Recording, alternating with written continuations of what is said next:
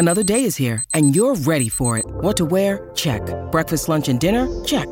Planning for what's next and how to save for it? That's where Bank of America can help. For your financial to-dos, Bank of America has experts ready to help get you closer to your goals.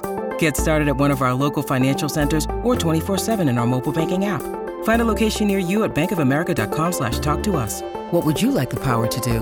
Mobile banking requires downloading the app and is only available for select devices. Message and data rates may apply. Bank of America N.A., member FDIC.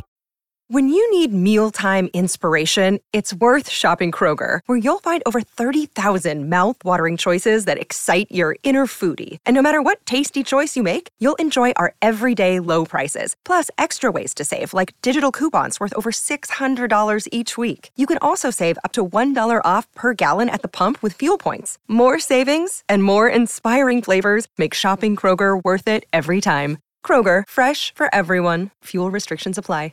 I am Sarah Jane Case, and this is Enneagram and Coffee.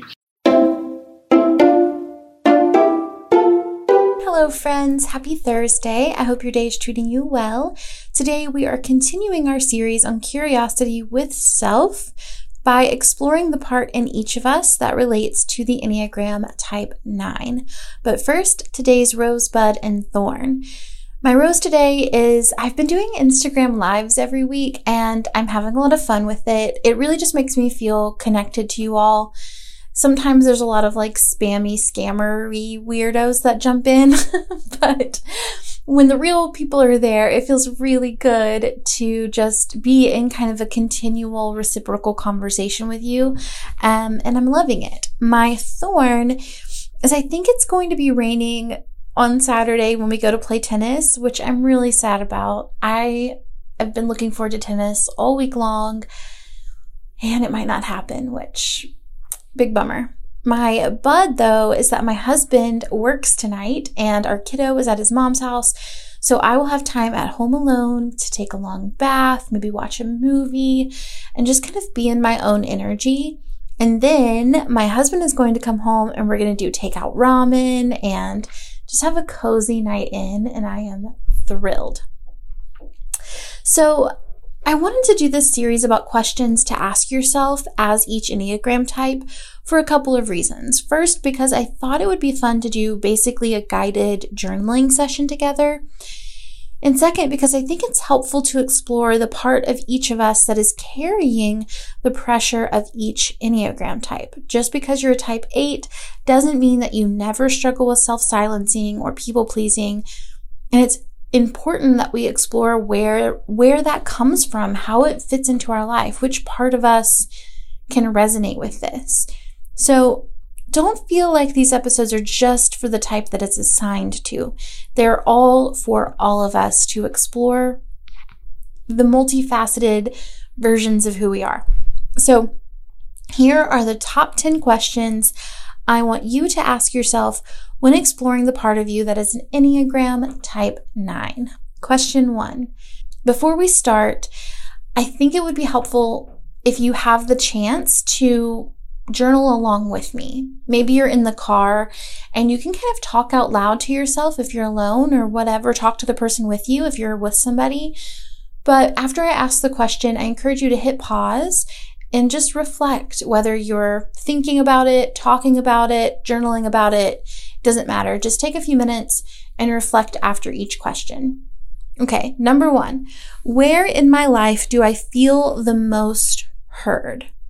And what do those places and people have in common? Number 2, where in my life do I tend to self-censor the most? Number 3, what is my perceived consequence of being my full self?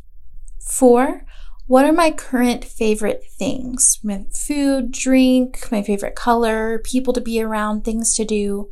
What do I really enjoy right now? Number 5, what is it that I love about those things? Number 6, when is the last time I was in an argument? How did that feel in my body? What was I afraid would happen? What would I do differently now? Number 7, what is something I am currently resentful of? Or maybe the question is also, where do I find myself easily angered? Number 8, what's the unmet need there in that place where I feel resentful or easily angered or easily irritated? Number 9, what are some things that could have never happened if I didn't exist? Finally, number 10, when is the last time I had a lot of fun? What was I doing? Now, I know these episodes are short and sweet, but I hope that you take the time to pause me, really journal through these prompts, and I would love to hear if anything fascinating arises for you. DM me on Instagram if you'd like and share this episode and these prompts with anyone that you think could benefit from them. Additionally, if you enjoy this concept of exploring the part in you that is each Enneagram type, you're probably going to really like my new book, The Enneagram Letters. It's all about how we carry the 9 pressures of the Enneagram within us and explores that through letters, essays, and poems, and it's available for pre-order right now at theenneagramletters.com. As always, it's an absolute joy to create this content for you, and I will see you tomorrow for the next episode.